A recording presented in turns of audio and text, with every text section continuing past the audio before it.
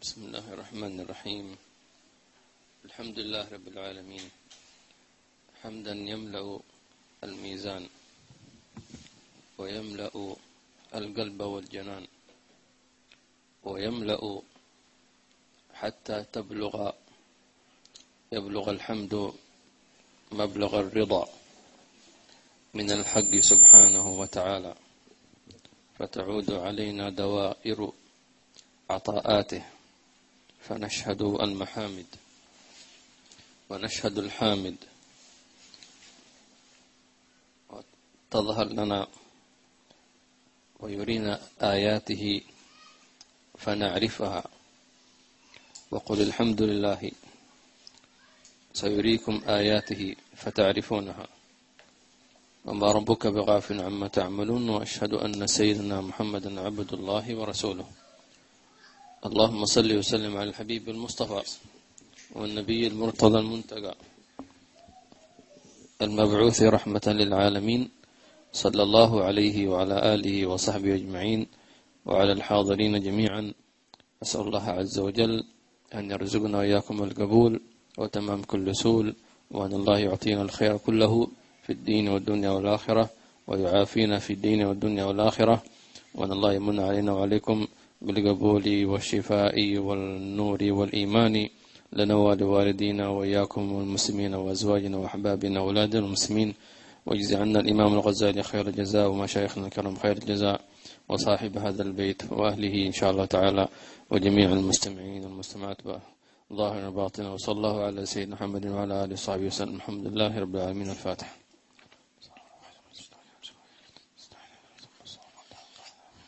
ما توقفنا فيه الدرس الماضي فيما يتعلق بصفة الإرادة عند الله سبحانه وتعالى.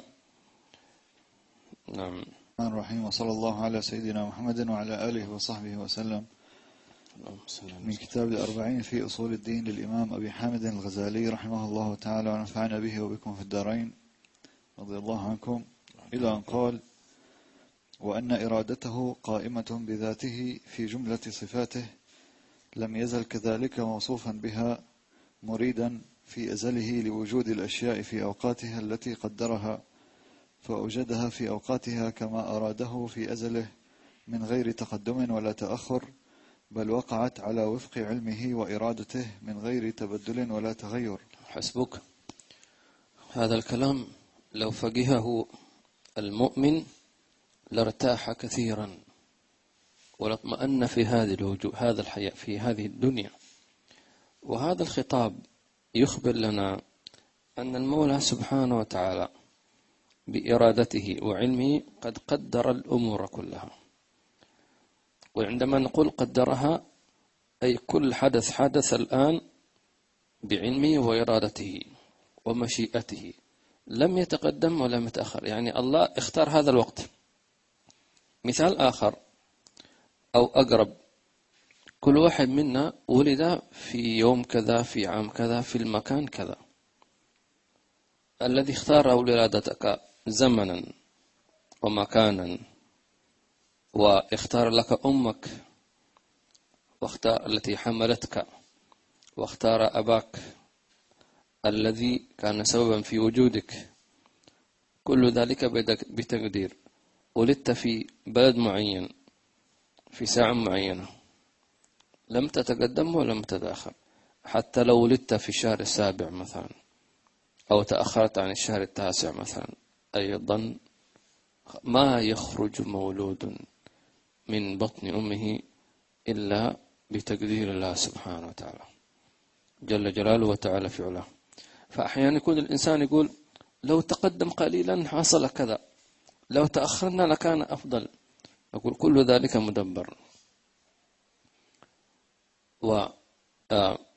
فالله عز وجل قد قدر الأمور ودبرها في أوقاتها تلك، فما على الإنسان إلا أن يسلم أمر الله تبارك وتعالى.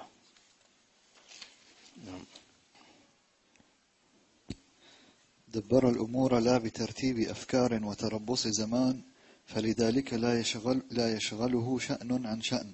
نعم، دبر الأمور لا بترتيب أفكار وتربص زمان. ترتيب الأفكار وتربص الزمان هذا صفات المخلوق.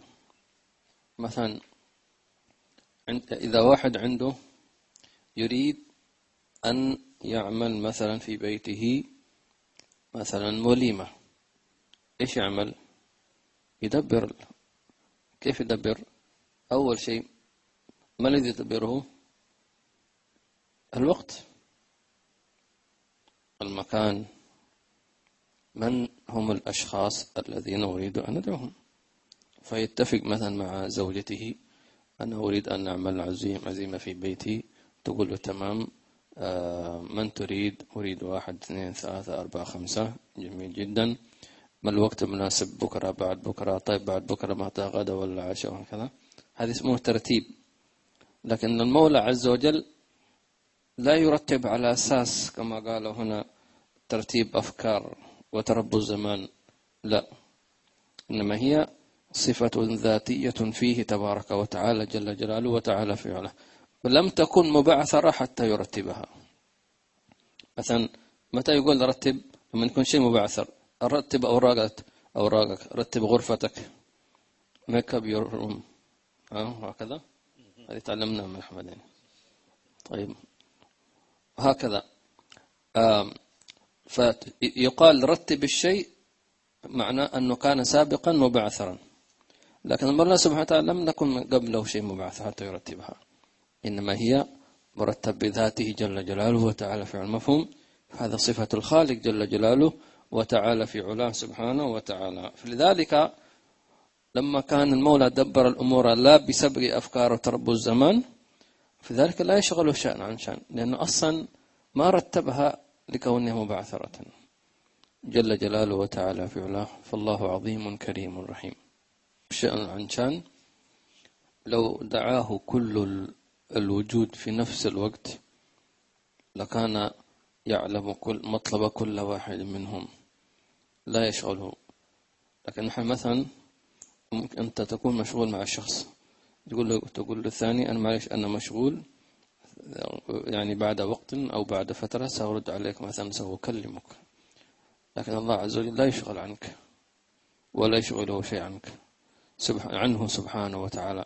لابد أن تعلم هذا الشيء، هو معك دائما لا يفارقك، وكونه معي فهو معك ومع فلان وفلان وفلان، مع الأكوان كلها جل جلاله وتعالى في علاه. هذه المعية تشعرك أنك في أي وقت في أي لحظة لو ناديته يا الله لاستجاب لك، أو للباك لبيك عبدي في كل لحظة، كما مر علينا في الدرس الماضي الأسبوع الماضي في كتاب الأذكار: من يدعوني فأستجيب له، من يستغفرني فأغفر له، من يناديني، من يدعوني فأجيبه. يا الله، سبحان الله. الله يجعلنا وإياكم من الذين ينادونه. من سبحان الله. في الثلث الأخير من الليل من كل ليلة، ما قالوا إلا يوم الجمعة، ليلة الجمعة، فهو من المغربها، يعني مثل الليلة الماضية ليلة الجمعة مساء الخميس، بمجرد أن غربت شمس يوم الخميس الله ينادي: ألا هل من مستغفر فاغفر، ألا هل من تائب. لذلك كانوا يعظمون ليلة الجمعة، يذكرون المولد ويقولون هكذا، ويحيون الليل. طبعا لا يخصونها، لأن لا يكره تخصيص ليلة الجمعة بقيام دون بقية الليالي. وأيضا ليالي رمضان من المغرب، مع مغرب كل ليلة من رمضان الله ينادي: ألا هل من مستغفر فاغفر له، ألا من تائب فأتوب عليه. ما شاء الله، شوف وقت طويل يريد أن يعطي. شوف من المغرب إلى الفجر، ليل طويل، خاصة إذا كان في أيام الشتاء كأيامنا هذه. اللهم بلغنا رمضان في خير وعافية لنا والوالدين ومشايخنا وأزواجنا وأولادنا وأحبابنا المسلمين يا رب العالمين، وعيننا على صيامي وقيامي وتلاوتي وتدبري وختم القرآن في خير وعافية. قال في الحديث القدسي: يا عبادي لو أن أولكم وآخركم وإنسكم وجنكم قاموا على صعيد واحد فسألوني لأعطيت كل واحد منهم مسألته. شوف كيف الله يقول لنا كيف. يا عبادي خلوه في بالكم هذه، لو أن أولكم وآخركم كل المخلوقات وإنسكم وجنكم كلهم من يوم ما خلق الله الوجود إلى أن يرث الله الأرض من عليها، لو كلهم جميعا اتفقوا في وقت واحد واجتمعوا في مكان واحد وفي نفس الوقت كلهم طلب من الله ما يريده، كم تتصور هذا العدد الهائل إنسا وجنا؟ ها، أولكم آخركم وإنسكم وجنكم قاموا على صعيد واحد أي على أرض واحدة فسألوني لأعطيت كلا مسألته. تفهم من هذا إيش؟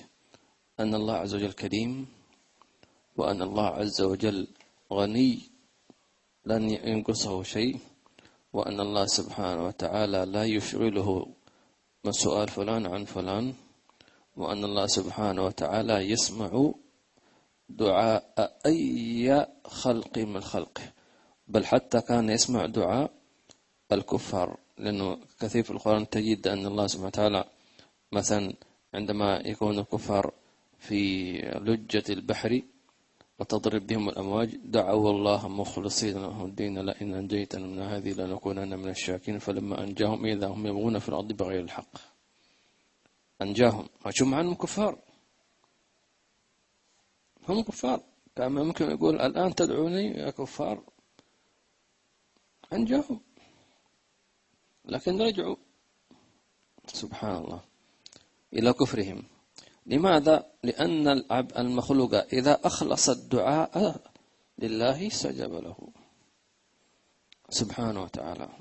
الله رزقنا إياكم الصدق والإخلاص في توجهاتنا كلها. أحيانا في بعض الكفار ما يعلم من هو، لا يعلم من هو إلهه، فينادي الإله لكن من هو ما مش عارف، فيجاب له لأنه ما في إله إلا الله سبحانه وتعالى جل جلاله وتعالى في علاه. لذلك يقول او ماي جاد او ام ايش جي. نعم، الله يهديهم، يعرف هيز جاد is الله سبحانه وتعالى. نعم. اعلم أن هذا المقام مزلة الأقدام، ولقد زلت فيه أقدام الأكثرين، لأن تمام تحقيقه مستمد من تيار بحر عظيم وراء بحر التوحيد، وهم يطلبونه بالبحث والجدال. ولقد قال رسول الله صلى الله عليه وسلم: ما ضل قوم من بعد هدى إلا أوتوا الجدل. يقول اعلم، شو هذا كلام شوي مهم لما يقول لك الإمام الغزالي أو غيره من العلماء في كتبه اعلم، معناته لابد أن تنتبه، لأنه هذا تعتبر يعني مؤشر خطر، خط أحمر زي ما يقولوا ريد لاين. اعلم أن هذا المقام مقام التكلم في القدر أو التسليم في القدر، زلت فيه الأقدام. لماذا؟ لأن القدر بالذات، طبعا نحن كمان تعلمون أن الإيمان هو عبارة عن إيش؟ أركان الإيمان 6: أن تؤمن بالله وملائكته وكتبه ورسله وباليوم الآخر وبالقدر خير وشره من الله تعالى جل جلاله. القدر هذا شيء غير محسوس غير مرئي. طيب، أمور تجري في عالم الغيب. طيب، يحتاج العبد إلى أن يسلم الأمر في قلبه مما يراه من أمور هي ظاهرها خير أو ظاهر غير خير، والتسليم في ذلك يكون عدم الدخول في حيثيات القدر. كيف؟ أحيانا مثلا يتأخر الإنسان عن موضوع معين فيترتب عليه أمور، فيأتي الشيطان يقول له لو ما تأخرت لما حصل هذا الشيء، لو أنا ذهبت لما فاتني كذا، لو أنا كذا، لو أنا دخلت هذه التجارة لربحت، لو أنا ما سافرت لحصل كذا كذا. لو هذا معناه أنت تدخلت في أمور الغيب. من كيف عرفت؟ عندما تقول لو أنا لم أذهب لما حصل، كيف عرفت؟ بيقول لأنني ذهبت وحصل. نقول أصلا لو لم تذهب لحصل أيضا هذا الشيء، كما قال سبحانه وتعالى عن الكفار: يا أيها الذين آمنوا لا تكونوا كالذين كفروا وقالوا لإخوانهم إذا ضربوا في الأرض أو كانوا غزا لو كانوا عندنا ما ماتوا وما قتلوا. وفي آية أخرى لو قعدوا ما قتلوا ولا ماتوا. في آية أخرى عفوا. فالله عز وجل يقول لا تكونوا مثلهم، مثل الكفار يقولون لإخوانهم لو أنتم لإخوان المنافقين لو لم تخرجوا لما قتلتم. كيف عرفت؟ سيقولون لأنهم خرجوا فقتلوا. قالوا من قال لك أنهم إذا لم يخرجوا لن يقتلوا لن يموتوا؟ مفهوم؟ قل لو كنتم في بيوتكم لبرز الذين كتب عليهم القتل إلى فين؟ إلى مضاجعهم إلى سرورهم. يعني الذي خرج إلى القتال فأصيب بسهم أو برصاصة فمات، يأتيه الشيطان يقول له لو لم يذهب لما مات. نقول لا، هو ميت. لبرز الذين قتلوا إلى قتلوا إلى مضاجعهم، سيموت سواء كان مات في القتال أو مات في فراشه. طيب، فالقدر مننا يحتاج إلى شيئين: أن نأخذ بالأسباب، وأن نسلم الأمور لله تبارك وتعالى، ولا نجعل كما قال النبي صلى الله عليه وسلم: فإن لو تفتح عمل الشيطان. لو ما أنا رحت لما حصل لو مش عارف إيش إلى آخره، انتبه، تفتح عمل الشيطان في القدر حتى يوصلك إلى المعصية يبررها لك. لو ما أراد الله أنك تعصي لما عصيت، بيقول لك هذا شيء. هو الآن يجرك إلى هذا، صح ولا؟ يجرك إلى هذا المرة، إلى آخر أن يقول لك هذا الشيء. لو لم يرد أنك لن تعصي إنما عصيت. كذاب، هو كاذب، لأن الله عز وجل لا يكتب لعبد المعصية، لا يلزمه للمعصية، ولكن الاختيار المعصية إنه بالعبد، كما أن اختار الطاعة بإرادته. ويكون القدر مثلا من شرب السم سيموت. هل معنى أن الله قال فلان قضينا عليه بالموت؟ لا، لكن قلنا من شرب السم سيموت، فشرب السم فمات. نقول إيش؟ نقول هل الله قال له اشرب؟ لا، أنت شربت.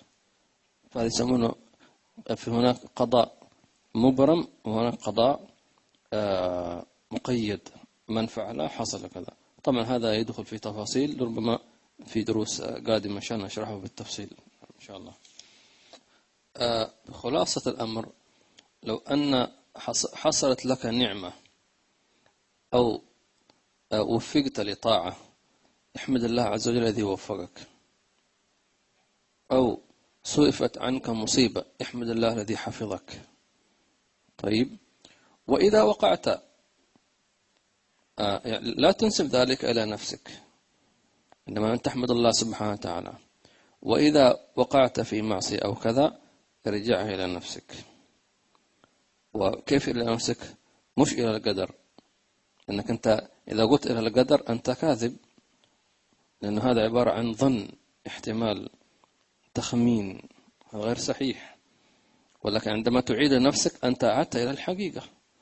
ما أصابك من حسنة فمن الله، وما أصابك من سيئة فمن نفسك. معروف هذا، من نفسك أي بسببك. نعم، ما نزل بلا إلا بأمر الله سبحانه وتعالى، لكن بسببك. مفهوم؟ الإنسان مثلا أشعل عود ثقاب كبريت يعني ورماها فاحترقت غابة من الأشجار. احترقت بماذا؟ بسببك. أنت الذي كنت سبب في ذلك. سبحان الله. ولذلك إذا استطاع العبد أن يعني يتحكم في نفسه، هذا إذا عمل صالحا نسبه إلى الله وقال الحمد لله الذي وفقني، أو رفع الله عنه مصيبة أو كارثة أو كذا قال الحمد لله صرف الله عني. ثم إذا وقع في معصية أو كذا نسب إلى نفسه هذا بسببي، هذا بذنبي، هذا بكسلي. يعني تأسى بالأنبياء. دائما أكرر كثيرا سيدنا آدم قال ربنا ظلمنا أنفسنا ولم يبرروا. والذي يبرر التهمة لغيره هذا معنى بدأ يتدخل في القدر. لا، السبب فلان هو السبب في ذلك. كيف عرفت؟ ما في شيء أرغمك،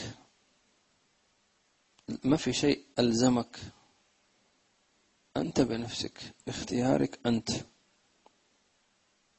فلا تبرر لنفسك. حذاري، من برر لنفسه سيقع في الكفر والعياذ بالله عز وجل. الله يقول عن الكفار وقال الذين أشركوا لو شاء الله ما عبدنا من دون من شيء نحن ولا آباؤنا ولا حرمنا من دون شيء كذلك فعل الذين من قبلهم فهل على الرسول إلا البلاغ مبين. كذابين.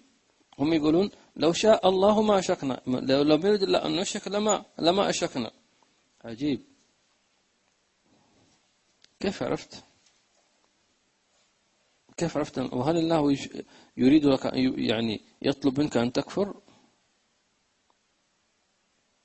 أم أنك تريد؟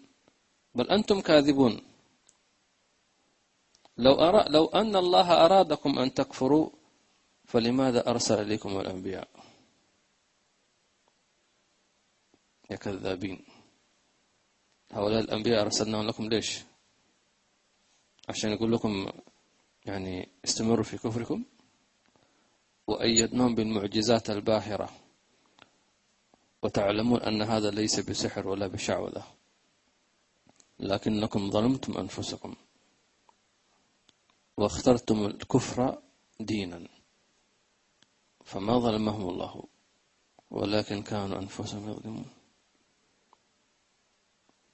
وعلى هذا كثير اليوم على هذا المنوال ظنوا أن هذه حجة سيحاجون بها الله سبحانه وتعالى. سيكتشفون أن الذين كانوا يعتمدوا عليه إبليس هو بنفسه يعني يتبرأ منهم. يا مغفلين يا مجانين.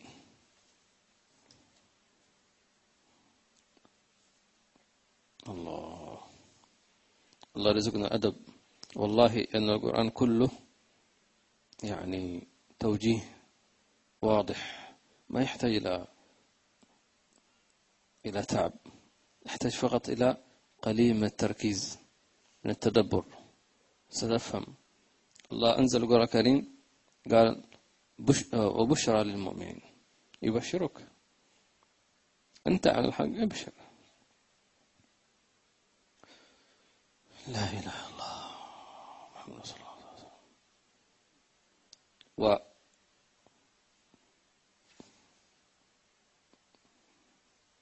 الله يرزقنا الأدب والإخلاص. نعم. من خلالهما سنفهم أو سيفهم أحدنا أو كلنا إن شاء الله كيف يكون القدر من حيث الفهم لا من حيث التفصيل. لأن نريد فقط أن المؤمن يعرف ويطمئن أن هناك مدبر. مثلا طالبين في المدرسة مثلا أحدهما لم يذاكر أصلا، مهمل يلهو ويلعب حتى جاء وقت الاختبار وسلمت إليه الأوراق. ماذا تتوقعون؟ هل يمكن أن يجيب إجابة صحيحة؟ لا طبعا. وغالبا فإذا ظهرت النتيجة أنه سقط في الاختبار فهنا يقول الله قدر لي أن أسقط. ما رأيكم بهذا؟ غبي. مفهوم؟ هذا غير صحيح. عندما يقول الله قدر لي معناته أن الله حكم له أن فلان حكمنا له بالفشل، فهو بالتالي برر لنفسه، أي برر الكسل لنفسه، وجعل القدر هو زي ما يقول الشماعة التي يعلق فيها كسله ووساخه ونومه وغفلته. شيء الثالث أنه تكلم بما لا علم عنده، فالذي يتكلم بما لا علم عنده هذا يسموه كذب، وأعظم الكذب أن يكذب على الله، يقول أراد الله أراد قدر لي. طيب هذا مثال غلط ولا يمكن أحد أن يصدقه. أو ممكن تصدق واحد يقول هكذا أو تقتنع؟ أنت كسلان أصلا، أنت ما تذاكر، أنت تلعب طول السنة ثم تريد أن تنجح، ما هذا الغباء؟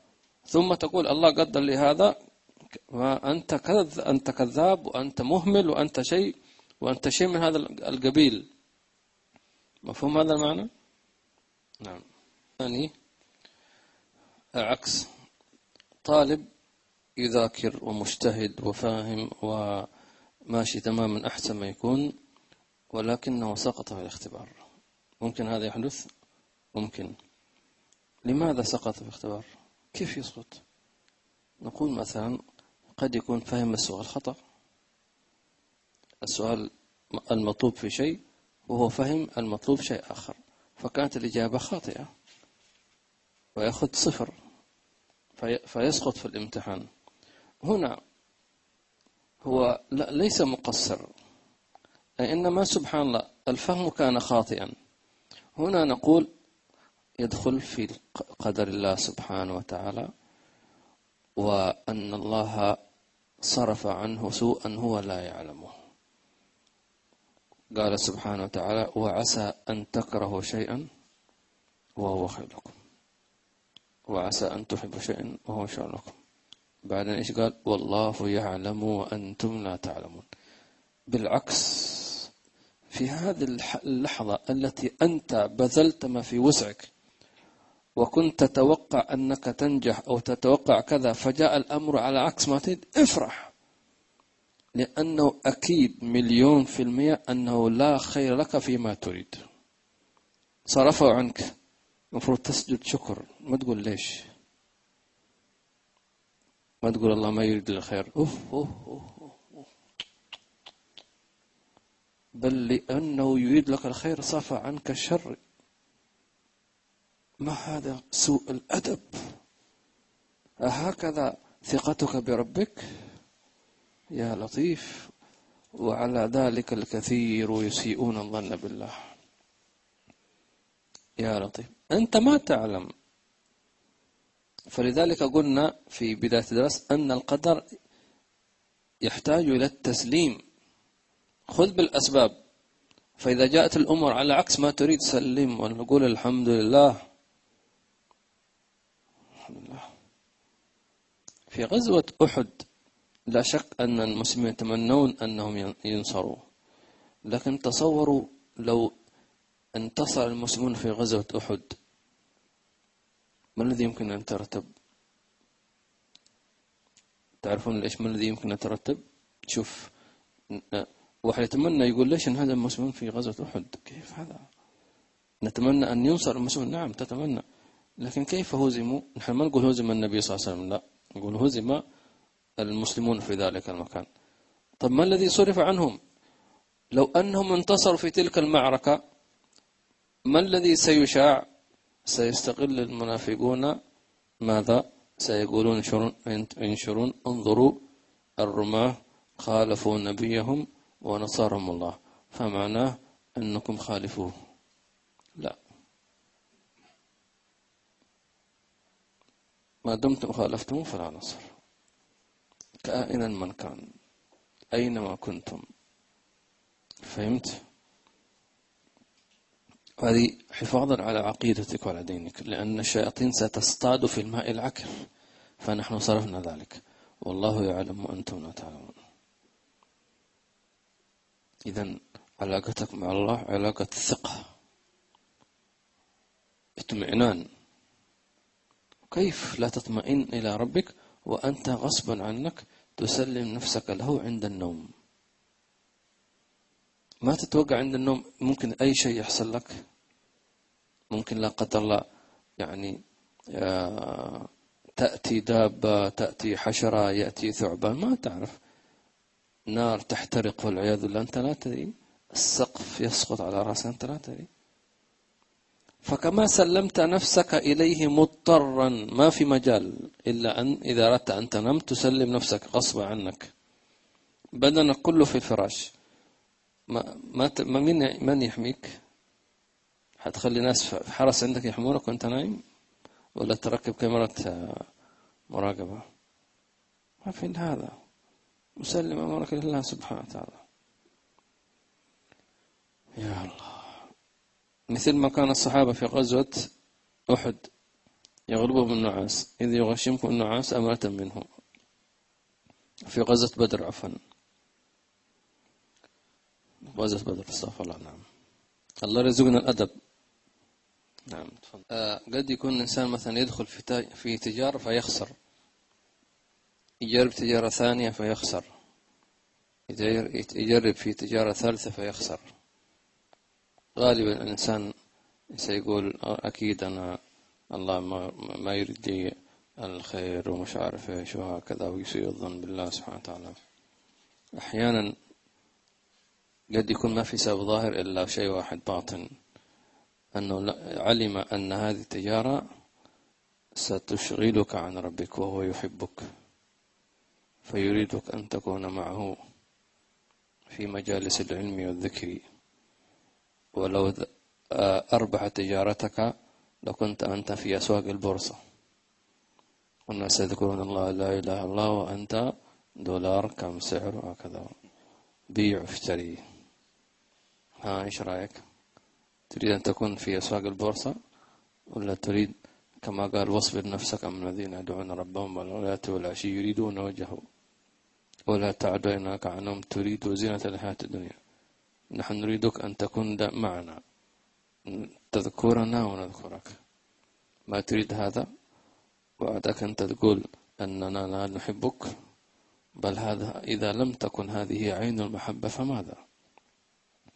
وقد أذنا لك أن تذكرنا ونذكرك وتقول ما نحبك. أهكذا تعاملنا؟ أهكذا بعد أن خلقناك واخترناك واصطفيناك وآويناك كنت ضالا فهديناك، وعائلا فأغنيناك، وفقيرا فأعطيناك، أفبهذا تقابلنا؟ ما قدر الله حق قدره، ما قدرت ربك، ما عرفت. هكذا وهو أقرب إليك من حبل وريدك. من الذي علمك هذا السوء؟ من الذي جعلك تظن بربك هذا؟ من أرحم بك منه؟ مين؟ أمك؟ من الذي خلقها لك؟ من الذي زرع الرحمة في قلبها؟ هو. عندما لا راحم إلا هو ولا رافع إلا هو. هو يطعمك منذ أن ولدتك أمك إلى أن تموت، كل لقمة تأكلها ما أطعمك إلا هو. هو. كل جرعة ما شربتها ما سقاك إلا هو، يمينا بالله عز وجل. ما من لقمة إلا كان يطعمك، إلا كان يسقيك. فكان بعض السلف كل لقمة يأكلها يشهد والذي هو يطعمني ويسقيني، كل لقمة هو يطعمني فيأكل ويطعمني ويسقيني مع الله، فصار يأكله تقرب إلى الله عز وجل. يشهد المطعم ويشهد الساقي سبحانه وتعالى، فلا يشهد، فهو لا يبالي أكل تمرا أو عنبا أو لحما، هو لا يشهد ذلك، لا يشهد المأكول، بل يشهد ماذا؟ المطعم. لا يشهد الطعام، أي شيء، النبي كان يأكل ما وجد أي شيء، مش موجود أصلا، ما لحم ولا سمك ولا تمر ولا لبن، هو يشهد هو يطعمني، هو إن أكل تمرة هو يطعمني، إن أكل عنبا هو يطعمني، إن سقاني لبنا هو يسقيني، يشهد هو. لكن نحن لما قصلنا الملح زايد، ملح ناقص، ما في سلطة، ما في فتوش، ما في هذا كلام ونتضارب ونزعل، وهذا يزعل من مرته عشان ما عملت له شوربة ويحبه، وهذه تقول له أنت ما تحبني، ما أخذتني إلا مول، وأنت لا حول ولا قوة.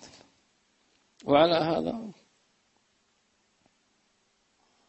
اربأ بنفسك أن ترعى مع الهمل، أنت إنسان فوق، الله رزقنا الشهود مع الله سبحانه وتعالى، هذه هي الشياطين تخلينا احنا نتضارب ونتزاعل على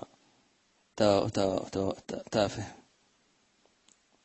نحزن ونتقاطع ونتشاشر ويسب بعضنا بعض، بينما لو واحد فاتته حسنة ما يكون عنده هذا الحزن الكبير، أو فاتته مجلس ذكر مع الله عز وجل لا يبالي، ما يراها شيء مهم، يعني عادي شيء ما يحزن. هذا هو الحزن، إن خلق الله الحزن إنما حزن على فراق النبي محمد صلى الله عليه وسلم، ما عند ذلك ولا شيء. ماذا وجد من فقدك، وماذا فقد من وجدك؟ إيش خسرت أنت من الدنيا إذا لحظة أنت كنت فيها مع الله؟ الكون كله عنده أصلا، أنت معه وهو معك، هو عندك، خسرت شيء؟ إيش خسرت شيء؟ قليل أدب هذا، ما يعرف والله معك، تقول إيش؟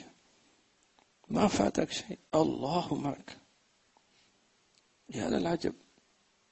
ولذلك إذا أحس الإنسان بفقد شيء من الدنيا توضأ وصلي ركعتين واذكر ربك، بس خلاص ما فاتك شيء. لا إله إلا الله يتمناها كل الموتى.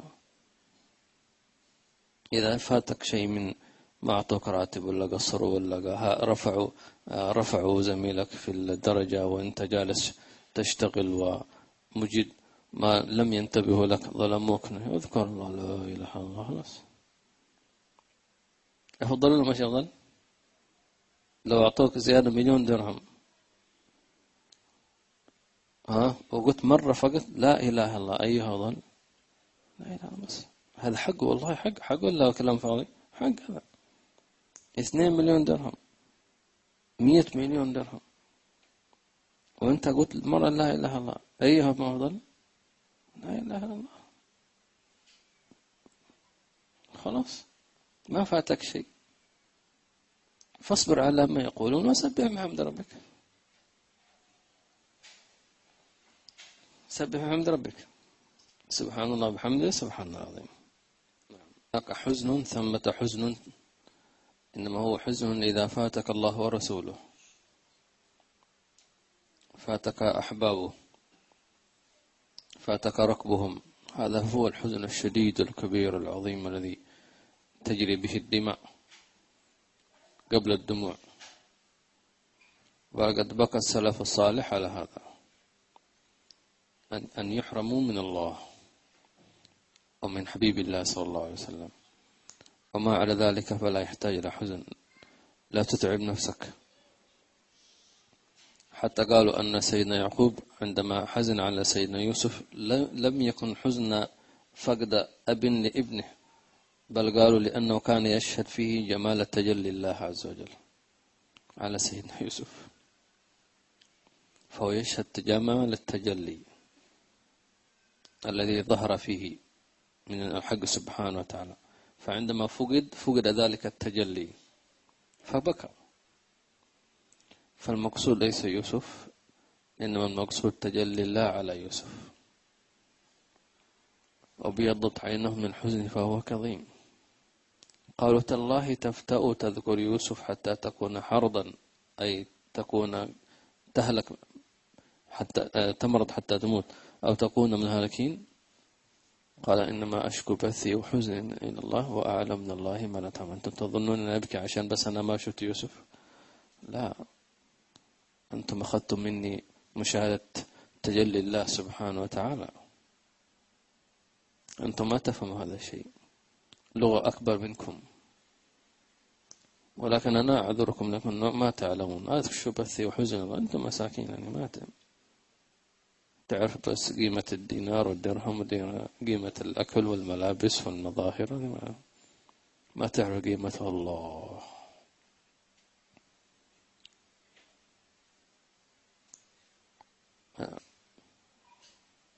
قال سهر العيون لغير فقدك وبكاؤهن لغير فقدك باطل. سهر العيون لغير جمالك زين بيتين مر علينا في كتاب أيها الولد، شوف مكتوب عندكم.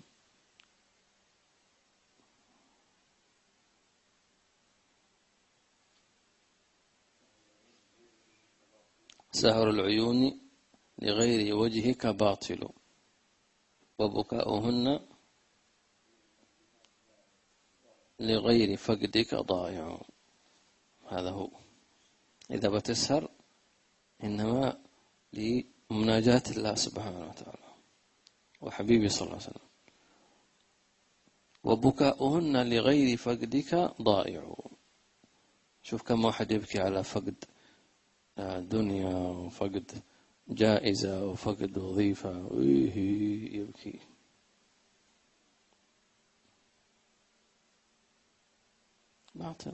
ضيعت نفسك، عينك هي تبكي. ليش أنت تبكي؟ عشان دنيا؟ الصحابة كانوا يبكون عشان ما شافوا النبي صلى الله عليه وسلم، يبكوا بكاء شديد، بكاء عظيم. إيش هذا؟ وبكاؤهن لغير فقدك ضائع. كل من بكى لغير الله هذا ضايع، مسكين، ضيع نفسه وعمره وتعب عينه على الفاضي، ما يحتاج.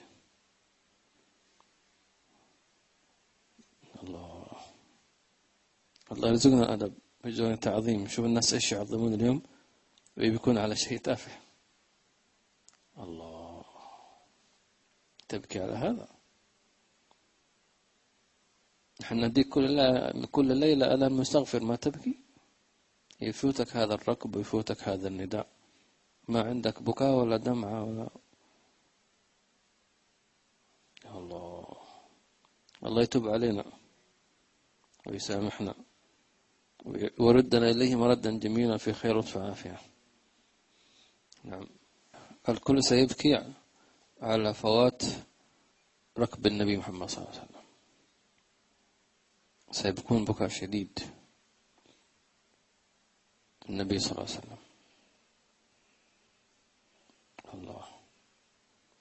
فالله يثبتنا وإياكم إن شاء الله، ونحمد الله عز وجل كل ما مضى من أعمالنا، حضرنا في درس أو مجلس أو صلينا أو ذكرنا الله، الحمد لله الحمد لله الحمد لله الحمد لله الحمد لله الحمد لله. هذا أعظم رزق أعطاك الله. قد أحسن الله له رزقه. في أحسن رزق أنك تذكر الله؟ هل هناك رزق أحسن من أنك تصلي على النبي محمد صلى الله عليه وسلم؟ ما في والله. هل هناك رزق أحسن من أنك أنت تشوف العلماء والصالحين؟ تشوف الحي عمر مثلا، في أحسن من هذا؟ وغيره من العلماء والصالحين، ما في أحسن من هذا. لا يوجد أحسن من هذا. ولا تعد عيناك عنهم. الله لا يحرمنا من ذلك الفضل وذلك الجود. يا رب نحيا على حبهم ونموت على حبهم ونبعث على حبهم يا رب العالمين. اللهم زدنا ولا تنقصنا. اللهم زدنا من فضلك وجودك وإحسانك من مجالس العلم والذكر ومجالسة الأحباب والإخوان في الله ومجالسة علمائنا ومشايخنا ووالدينا وآبائنا وأمهاتنا يا رب العالمين. اللهم لا تحملنا من جلسة أنس بيننا وبينك ولا مناجاة بيننا وبينك ولا قيام من ليل بيننا وبينك ولا من رؤية النبي محمد صلى الله عليه وآله وسلم. ونستغفرك ونتوب إليك إذا لم نحمدك على كل نعمة أنعمت بها علينا من النعم الظاهرة والباطنة، وخصوصا من نعم الدين ونعم الذكر ونعم كل جلسة جلسناها مع مشايخنا وحبائبنا يا الله يا أكرم الأكرمين. الحمد لله على كل ساعة ذكرناك فيها، الحمد لله على كل سجدة سجدناها بين يديك، الحمد لله على كل مجلس جلسناه بين يديك، الحمد لله على كل لحظة قرأنا فيها القرآن وتدبرنا فيه القرآن، الحمد لله على كل مجلس اجتمعنا نذكرك واجتمعنا نصلي على النبي محمد صلى الله عليه وآله وسلم، أو اجتمعنا نتذاكر أمور دنيانا وأخرانا وبرزخنا وقبورنا ويوم بعثنا ونشورنا. والحمد لله على كل لحظة أذنتنا فيها أن نخرج في الدعوة إليك أو نتكلم في الدعوة إليك، فالحمد لله حمدا كثيرا كما يليق بعطائك وجودك وإحسانك. ونستغفرك إن أسأنا الظن بك أو أسأنا الظن بحبيبك صلى الله عليه وسلم، أو لم نقدر حق قدرك، أو لم نقدر حق نعمك، أو لم نقدر حق عطائك وجودك. ونستغفرك وتوب إليك إذا بكينا لغيرك أو دمعت العين لغيرك أو دمعت العين لغير وجهك ولغير وجه نبيك صلى الله عليه وآله وصحبه وسلم. يا أكرم الأكرمين ويا أرحم الراحمين، اللهم لا تحرمنا منك ولا تطردنا عنك، وزدنا من عطائك وجودك واجعلنا في معيتك يا الله يا رباه يا غوثاه يا حنان يا منان يا قديم الإحسان.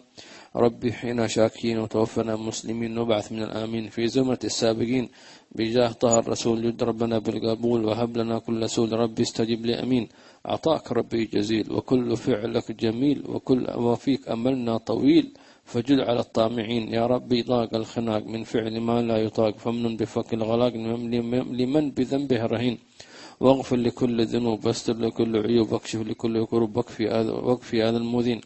واختم بأحسن ختام إذا دنا الانصرام وحان حين الحمام وزاد رشح الجبين. واختم بأحسن ختام إذا دنا الانصرام وحان حين الحمام وزاد رشح الجبين. واختم بأحسن ختام إذا دنا الانصرام وحان حين الحمام وزاد رشح الجبين. ثم الصلاة والسلام على شفيع الأنام والآل نعم الكرام والصحب والتابعين. سبحان ربك رب العزة عما يصفون وسلام على المرسلين الحمد لله رب العالمين. بسر أسأل الفاتحة إلى حضرة النبي.